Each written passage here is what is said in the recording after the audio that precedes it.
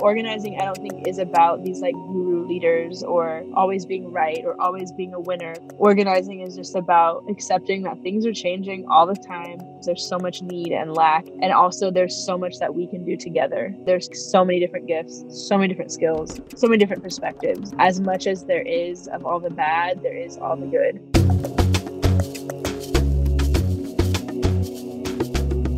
Welcome to the Stories for Action podcast, where we speak with folks taking bold actions for a thriving planet. Our aim is to bridge divides and provide calls to action to help you find your role for positive impact. I'm your host, Laura Tomov. Since the beginning of humanity, evolution and progress has come about due to like-minded people working together to push ideas and actions forward in society. Unions and labor movements, getting out the vote, food drives, civil rights advocacy, these are all examples of organizing. Bringing together people who share common concerns or struggles so that it gains widespread notoriety, enough to create real change. When we see policy brought to the Senate floor, changes made in our workplace, or thousands of people marching for a cause, all of these things require a network of people, organizers, doing the work on the ground to make these things a reality. Today's conversation will shed light on the critical role and the human connections of organizing, with great insights for folks who want to be involved in this work or for those who have been in it for years. We'll be speaking specifically on organizing around environmental justice, something that if you're a human, connects to you in some way. Environmental justice includes access to healthy food, transportation, safe air, water, and homes. People of all races experience environmental injustices, but in America and many other countries, really, it is communities of color that have bore the brunt of this for generations. Highways, factories, pipelines, and other polluting entities have historically, and still to this day, been zoned disproportionately through BIPOC lands and neighborhoods. But those communities have not been silent, though the stories of their involvement and activism has been largely left out of the mainstream history of environmental justice. And it is thanks to the work of organizers that the voices of those communities were amplified. It's now up to the rest of us to listen and to stand up for a better way forward. Tiana Arredondo has been active in organizing for environmental justice since they were a child. Their organizing has ranged from the local community level to international, with groups such as PowerShift Network and Sustain Us, where Tiana was a delegate for the UN climate negotiations in 2018. Tiana is currently a national organizer for environmental justice at 350, an organization dedicated to advancing a clean energy future for all. Tiana's role entails supporting local climate advocacy leaders around the country while helping to create a BIPOC-led climate justice narrative in these spaces. Tiana shares their story with us, speaking about what brought them to environmental justice organizing, the power of sharing stories and human connection, and advice for others in the climate justice space, whether you're looking for how to become involved or are already leaders within your communities. I've lived between Ohlone and Yokuts territory, which is so-called Fresno, California, and Santa Cruz, California. I started in Santa Cruz as a kid up until I was like 7 or 8-ish. We didn't really lock our doors at night, and we could eat food from the sidewalk. Like, it was an apartment complex, you know what I mean? Like, it's nothing spectacular. It's just my parents both worked and we were technically poor people. Growing up in Santa Cruz, there wasn't as much as a wealth delineation, you know, also in like a school there where everybody looks different. I just remember being a little kid and just feeling free and feeling really grateful to be able to be outside a lot and to learn from lots of different people from different religions and different relationship styles. And then my father was terminally ill. We moved to Fresno so that he could die with his grandparents. And essentially, he was poisoned by radioactive poisoning from a warehouse he was working in. He passed away when I was 10. So coming to Fresno was a huge shift. And I was like, oh, this is horrible. I can't play outside because we can't breathe the air. Like, what is this? Like, I had no context. And race, everybody's racist all of a sudden. Like in Santa Cruz, of course, there was still racism, but it was more, it's a different flavor. You know what I mean? People would ask my mother, who's a white woman, like, is this your child? Because I'm obviously Black and Mexican. But in Fresno, it was very different, like slurs all the time, and teachers were prejudiced and pastors were prejudiced. It's just like, I just was like, what is happening? This is horrible. So when my father passed away, that's my Black Mexican heritage just gone. I was kind of left, and I just always felt very behind and very ostracized and very weird, because I had to figure out my own identity in a lot of ways because of the ways that I was in the world and the spaces I was in. So all that to say, just a little context, like that was a lot of what pushed me into environmental justice organizing. Ultimately, my experiences in faith ministry, in our faith ministry, not seeing a lot of Black and brown people taken seriously, respected, or honored. Knowing that my father, a Black and Mexican man, when he was poisoned and we had to watch him die very slowly over 8 years, the response from the company was like, well, he wasn't that productive to society anyways. I remember as a little kid being shocked. Like I remember being literally like 12 or 13 and being in court and listening to them explain that he wasn't really that useful to society. He wasn't really that good of a father. That was what shook me. I was like, you mean to tell me that this whole man is dead? And there were also many other employees that were passing away immediately, and some of them are still alive today suffering. I'm like, you just smashed someone's entire universe. Someone's parent and spouse is gone, someone's son, and it was wild. I was like, this is absolutely wild. And that for me was like, what are we going to do about this? So yeah, my mother also was a union organizer for her nursing union at SEIU 250. So I basically grew up knowing if we want something, we're going to have to fight for it, because I didn't come from money, and I knew that that's just not an option. It's like, if you wanted to do a sport, you better go fundraise so you can get your gear. Like if you don't want to be treated like crap and dehumanized, you probably gonna have to get people and get signs and then take it to court. So that's what brought me to this work. And ironically, what happened was my mom made sure I went to like a specific school, and it was predominantly white, really rich kids. I got bussed in, and I basically learned white culture, and I learned a lot about privilege and opportunity from this space. And so from that purview, I'm like, wow, anything is possible. I could try all these things and research all these things and do all these things. And I would get my foot in the door into spaces, and then I would be pushed out, or I would be told I'm not a good fit, or it just wouldn't work.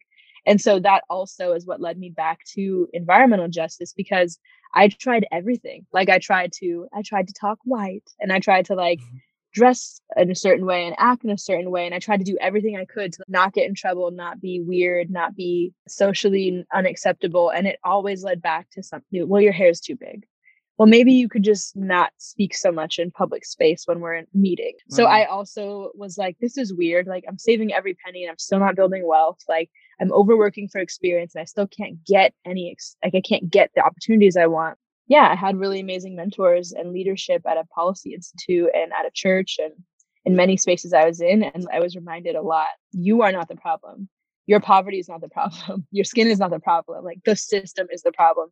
Do not internalize this shame, guilt, and hate and think that in any way this is your fault. And that is what led me to EJ work, because I was really, really positively obsessed with, how are people okay with this? Like, how do people go to sleep at night knowing this is how the world is? So those are all my motivations. Just want to provide the nuance, because it's really not a simple response.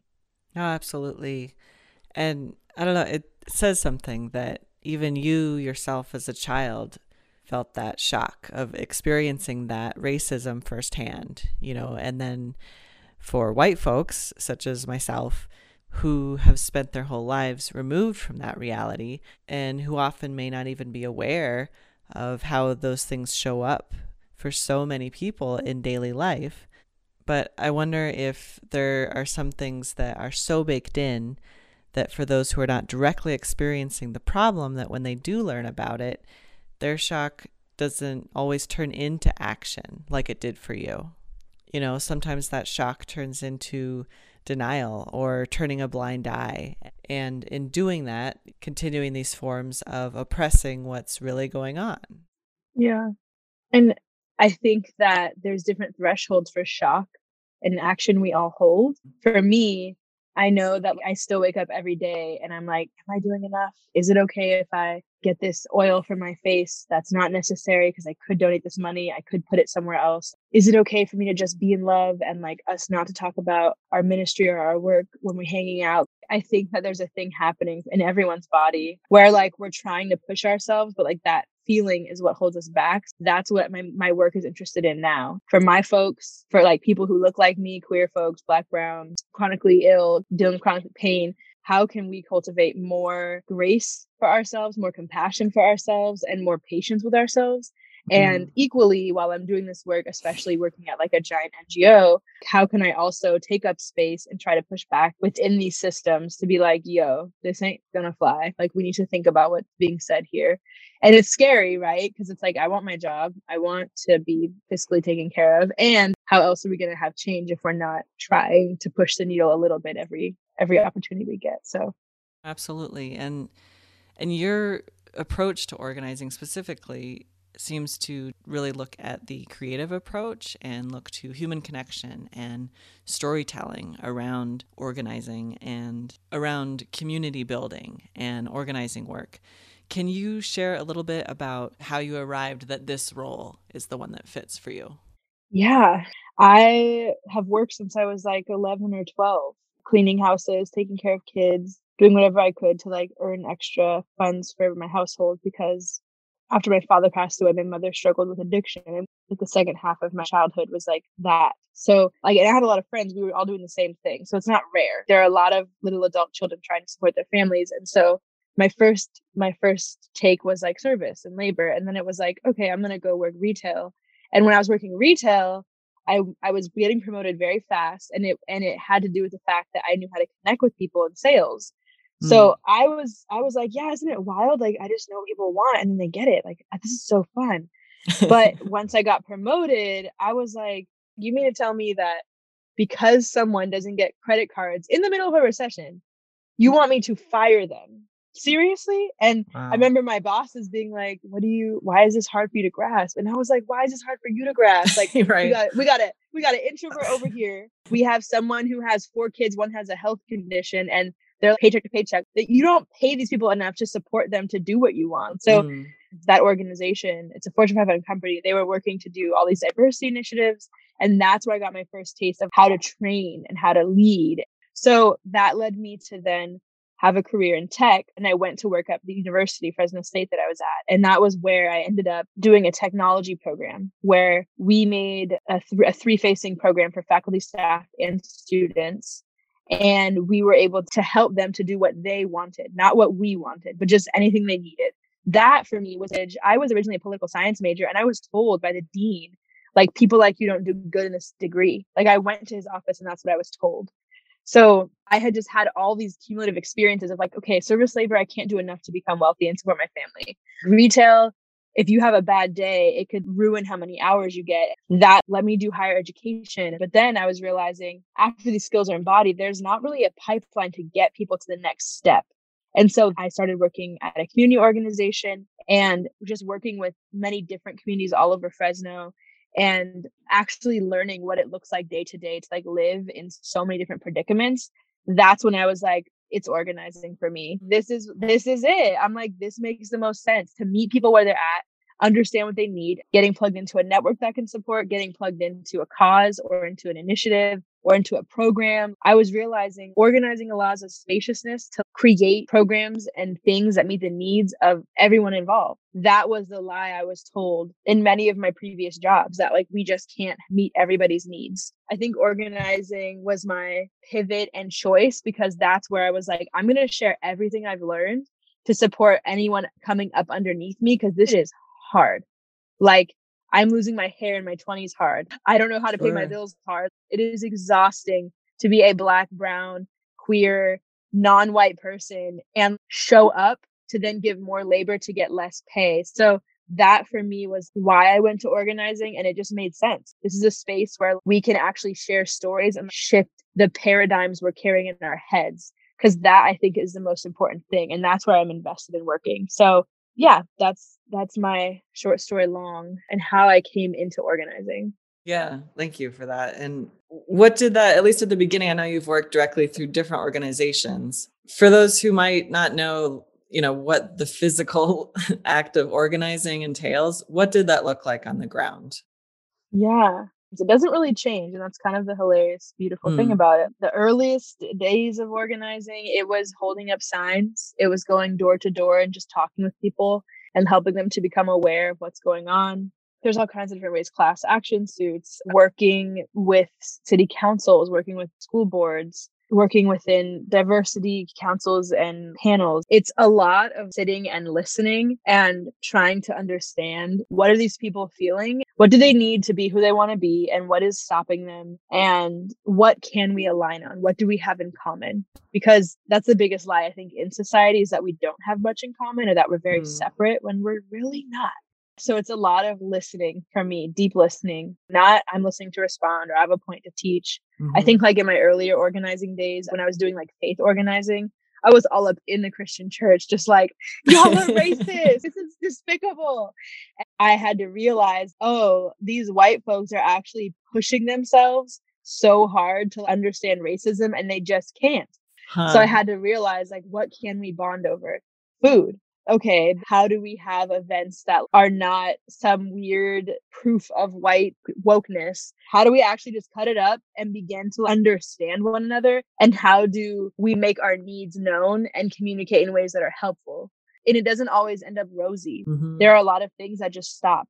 Organizing isn't always a win. Some fights take a decade and longer. Some systems we're still pushing, like we're still trying, right? All systems, anyone who's organizing, that's what we're doing. We take on the work of those who came before us, of those who are still with us, of those who might not be able. Like, we're all together in what we're doing. So yeah, I think organizing is just a lot of deep listening, and it's responsiveness in a way that it's going to cause you to change. Like, be clear. If you're trying to organize and you're like, I'm going to change the world, it's like, you better be ready to change yourself. For myself, at least, to be in an authentic relationship, I have had to change the ways I show up. I've had to admit, I'm sorry that I hurt you. That was not my intention, but I need you to explain to me all the ways I hurt you so I can really understand what's happening, because like, I don't even get it. So yeah, ability to be adaptable and changeable, and to be wrong. Like, if you're trying to be right, just quit while you're ahead. It's exhausting to be right. And I think it's not to say give up on what you believe in. It's just, how can you actually connect with a human so that when you're expressing where you're coming from, they can absorb it and listen? And how can you know the line of where you're going to stop? Because you can't convince everybody that your perspective is correct. You can't bring everybody into the movement. You can't bring everybody into your vision. And lastly, alignment. Theories of change have to align. How do you clearly communicate? I see this happening. I'm not okay with it. This is the impact. I believe if we do this together, we can achieve this thing. Organizing, I don't think, is about these like guru leaders or always being right or always being a winner. Organizing is just about accepting that things are changing all the time. There's so much corruption. There's so many problems. There's so much need and lack. And also there's so much that we can do together. So there's so many different gifts, so many different skills, so many different perspectives. How can you as an organizer take all of that in and be grateful, and also make space for grief and tension and conflict? Because as much as there is of all the bad, there is all the good, you know? I mean, that applies to so many things, right? In our society, and where the real need is. That the root cause of so much conflict is that, the lack of listening, the lack of admitting error, going into something with the goal of being right. This seems like simple concepts, but it's so deeply embedded. And so it really is work to dig into that and to flip it around. And a lot of this is also, bringing to the forefront the importance of community-led action and the voice of a community to be the ones to make the decisions on a place. For generations, there's been that fight to elevate the voice of the people and the needs of the people, and community-led action. What are approaches that you've seen or been directly involved in that we just need more of for that motion to accelerate as far as that shift of bottom up? Yeah. I think that when it comes to what campaigning works and this idea of bottom up and what is successful and what is best, I mean, I spend a lot of my time in my current role in fossil fuel battles in local communities. So I think of the campaigns where an entire local group at 350 is focusing on shutting out a local gas station or stopping formaldehyde fracking. I think about how in those efforts, people just come together and they will just not stop showing up at meetings. So like, no, we're not allowing you to do this to our community. So I think about that solidarity and that attention to detail of how you show up. I think about right now, we're working towards a very large week of action. I have a lot of joy when I leave these calls and I see how much collaboration is happening, and it's very powerful. it's a mixture of local groups, indigenous leaders, and national organizations. And we are going to try and stick together for a very long time, longer than usual for a coalition, and see how long we can continue to be aligned around things. And so I think about stuff like that. How does the climate movement show up for Black lives? Also, around DAPL and Line 3, how are we showing up for union workers of just transition and laborers, right? So I think about all of these differences and different ways to show up and work together. And it involves a lot of like hard conversations and tension and weirdness. And so that's what I think about when I think about successful efforts and groups coming together. And what have you seen or experienced that really creates momentum for this type of work to move forward?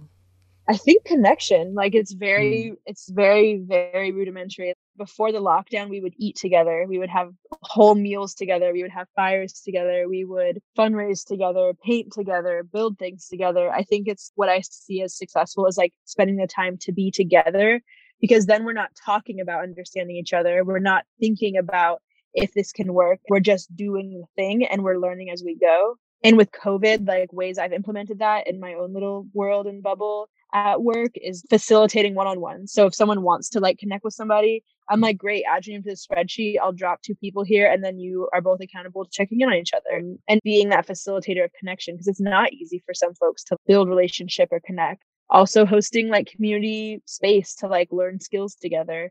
The Climate League was a program myself and my comrade coworker Dominique came up with at 350, and we also hired in friends and other leaders to come and share their skills around what they're making and what they're doing. That was really important to us to offer even more spaciousness to cultivate our skills beyond our trauma, beyond our limitation of how we know to use them, because being Black and brown or any person of color, right, and any non-white person, there's so much of you that has to die or be silenced or you have to cope with on your own or figure out on your own, that sometimes you don't get to show up as your best self because there's so much of yourself you're compartmentalizing. How do we show up in space and just vent about that? Because it's not ours to carry, and we do need to be together.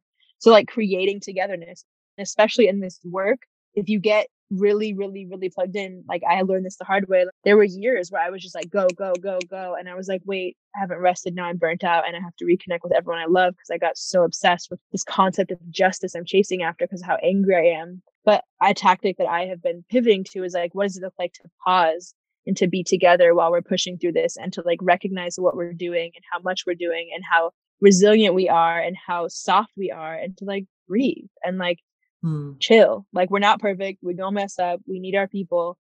Let's just take a moment. Just step back, or like not go online for a couple of days if we can. Let's try to shift things. So yeah, those are some tactics and things I've been employing and using. And especially with COVID, people just want to talk. They're like, I'm tired of agendas. I'm zoomed out. Yeah. Like I can't touch anyone I love. I can't hang out with people. I'm locked up in this house. Life is hard. I don't know if I have a job or not. Like it's real. People just need connection and food and shelter. And so those are some tactics. It shows you that human connection, right? And that really when you pull it all back, like that's what you're getting to with all of your work. And yeah. Sorry, I'm way too excited. Continue. I'm like, yes, because like that is what I'm here to do. Like essentially, I've had to come to terms. It's funny because I left the church, right? I left Christianity. I was like, I'm not doing ministry. I care about actual people. And my best friend and like sibling is a literal teacher. And my partner is a reverend. Like I'm around people who have admitted to themselves like they are a spiritual and emotional care practitioner. And I'm over here like I'm an organizer. Like I don't believe in the system. Like I'm going to make change. But like at the end of the day, I'm just out here trying to like tend to souls and share what I learn and be an honest, confused human with other honest, confused humans. You know what I mean? Like, so yeah, a lot of my work is just transformative. It is transformative. Like that's not an exaggeration. It is transformative. And it's something that we really need to recognize the power in that role. And the power and vulnerability, right? And the strength in that for all of us, whether we're listening or sharing our story on either side of it. And you had spoken earlier about, your interest and the importance of intergenerational leadership. Do you mind speaking a little to that as far as, if it's a specific example that you've seen where it's just like, yes, this is why intergenerational organizing is so critical, or just more general of, it would benefit folks to keep that concept in mind? I mean, I could use two prime examples. A couple years ago after the Global Climate Action Summit and that fellowship, I was asked to go and report to a grantee or someone that holds funds to how we use the funds, like how us youth use the funds. At the time, I was 24. I'm like, okay, I'll go. But could not have expected what I walked into. I was the youngest person there, and the oldest person there was like in their 60s. And it was the most beautiful experience in my life. Like, I met some elders that I am still very close to and talk to very often. And they were just like, you have to keep doing what you're doing. Like, call me if you need anything. Like, let's talk more. So I'm like, oh, okay. Are we friends? Are you my mentor? Like, what does this mean? And what it's looked like is having very deep, honest friendship and kinship and like staying connected. It's a very weird adult morphing of relationship because, of course, I was in my early 20s when I started connecting with elders constantly in this way, in this framework. And I was like, oh, wait. So even though I can't come to your house and like help you clean something, or I can't cook with you, or you can't come meet my friends, we're just going to hop on the phone, or we're just going to meet up in a city. We're just going to do this. Great. And so that's what it consisted of, building into these relationships. Zoom forward, this has been, oh my gosh, almost 4 years since I've met some of these amazing elders. More recently, like I'm working on a land project with friends, and like we're having a lot of tension around COVID protocols. And I have pretty specific views and regulations and protocols I'd like to see for BIPOC humans that we're bringing to land. And I called one of my elders just bawling and upset because I'm like, how do you bridge? How do you bridge worlds? How did you do any of this? So I called two elders, one a Black elder who has a farm in the South, and the other an Indigenous Dene, amazing leader and woman. And they both were just like, this is the work. Like, this is it. Like, you're doing it. Find other things to make you happy in the meantime, set healthy boundaries, assess what you think could happen and what is happening, and trust yourself. Those relationships are what keep me grounded, because peers my own age, we can't see the long game sometimes. You know what I mean? Like, we just can't. You can't, because we have our visions, but like, how do we have that accountability for what is actually real and what is actually true? So I think about elder relationships and intergender relationships on that end. And then, of course, on the opposite end of things, talking about the interpersonal. Like, I had a conversation with an elder last night about perimenopause and like what that will be like. And I am, 2 decades away from that. But just being able to talk and hear and witness what my elder was going through, I was like, wow, you're scared. It's okay to be scared. Remember, like, it's okay. You tell me that. So it's very interesting to have that dynamic where it's not just like me sitting at someone's feet begging for their mercy and wisdom and like approval. It's sometimes, elders call also. It's just, there's so much nuance and there's so much to learn in both directions. Lastly, I feel like I have to mention Adrienne Maree Brown. I was invited to a facilitator training where Adrienne was sharing We Will Not Cancel Us and walking us through a lot. And they were so clear. They were just like, you have to create your own boundaries, your own definitions, and your own accountability in your communities, and treat everything like you would like the most precious things to you. If you're working in an organization, it's not going well, take a 6-month breakup. Like, if you're really messing up, admit you're messing up and ask for support and ask for help. Don't try to like do it all and think you have it all together. I think sitting literally in front of Adrienne, my young self was like, I thought Adrienne don't mess up. I thought Adrienne has so much accountability. That's why Adrienne writes the books. But like, if you read We Will Not Cancel Us, or you read Pleasure Activism, like, or just read their posts, I think that's for me like a really beautiful touch point. On their podcast, Octavia's Parables, on one of the episodes, Adrienne was saying, yeah, you don't know who you're going to end up in the apocalypse with. And something that has been ingrained in me from a young age is like, how do I think about how I treat others? Like, I want others to treat me the way I treat them. And that also is limiting, because like, I'm not the most graceful person, because I didn't grow up with a lot of grace. Like, if I mess up, that could be a big thing. Like, that could be income from my family, or that could be losing out on an opportunity that would change my life. Sometimes I think about that too. Like, intergenerational relationship allows there to be a give and take. My elders give me grace, but they are hard on themselves. Adrienne was also mentioning how there's something about getting older that you're expected to become more conservative and like more docile and like more caring and doting and like less radical and less intense. And I think that I see that, and I know for a fact it's not true because of my intergenerational relationships. Yeah. And just that reciprocity, right? That it's reciprocal. Mm-hmm. how important that is. Yeah, it takes a lot of vulnerability and it takes a lot of time to figure out. Like, I'm still learning about reciprocity every day. It takes a lot of time, and we're all learning at different paces. It takes a lot of grace and a lot of love, which I think is seeing the truth of things and still showing up. Yeah, that's such important things for everybody to hear, on so many different levels of what you said. Thank you for that. Since you are, front row of environmental justice work, have you seen a shift in the national narrative around environmental and climate justice, either since you began or where you kind of see shifts happening as far as in a hopefully positive direction, or things that are now more publicly talked about that you used to have to work really hard to inform people that this was even a problem, This is a great question, and I want to frame it in a very particular way. I don't know that this stuff gets to be positive and feel good.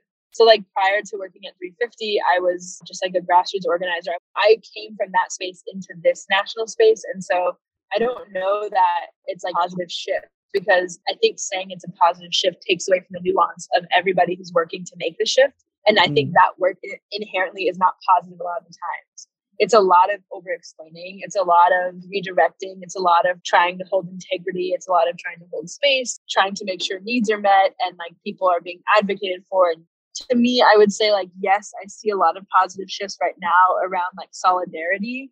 I think last summer, the summer of Black Death, was what sparked it from my perspective and where I'm at in my organization with all the folks that I organize with. To be going through the pandemic and unable to like be with other Black people when I was constantly seeing so much Black death and I didn't know how to cope, and to come to work and they're like, let's talk about how we're celebrating Black people, and like, let's have the Black people organize a Black event. And we all had to be like, we don't even want to come to work. We're tired. Like there were a lot of hard conversations around where is climate in this conversation? Where are resources going? Like how are we actually moving our base, which is predominantly white, to like help Black bodies? So it really internally at 350, we had to like do that labor as Black folks. And there's a lot of good that's come from it. And also it has been positive change. And also it's been really hard on our bodies and our minds and ourselves. And I think also externally, we have in multiple coalitions I'm a part of, there were really beautiful, powerful task force put together that had mutual aid pushes and just connecting to anybody we could to get whatever we could to other folks. There were a lot of good things that came from the tension. I'm seeing the shifts. I'm seeing it all shifting. And I think as positive as it is, there's also a skeptic in me that's like, is this real, or is this going to be people saying the thing and not doing it? Because that's been my hardest learning, is like hearing someone say values and use the words and being like, okay, great, let's do it. And then realizing like, damn, I betrayed myself because I believe this person's words, but like their actions didn't follow suit. And now I'm stuck in this weird position I got to get out of. So I think narrative shifts are good, but are they followed with accountability? And is there metrics and ways to say this is actually happening versus just having a certain amount of Black or brown or queer bodies on staff? I think that there's new tactics and new accountabilities being used and new visibility that can't be escaped. Yes, things are shifting. Yes, in some ways a positive way. And I also am still here being like doing what I can to be like, what can we do to like make this easier on our bodies as Black, brown, queer, Indigenous folks? Because like it's really tiring. We got to keep going, but there has to be a way that we can do it in like a healthier, more nourishing way. I don't know if it's positive. I think it's transformative. I think it's evolution. I think it's adapting. Because I know you mentioned bottom up, right? Community-based leadership.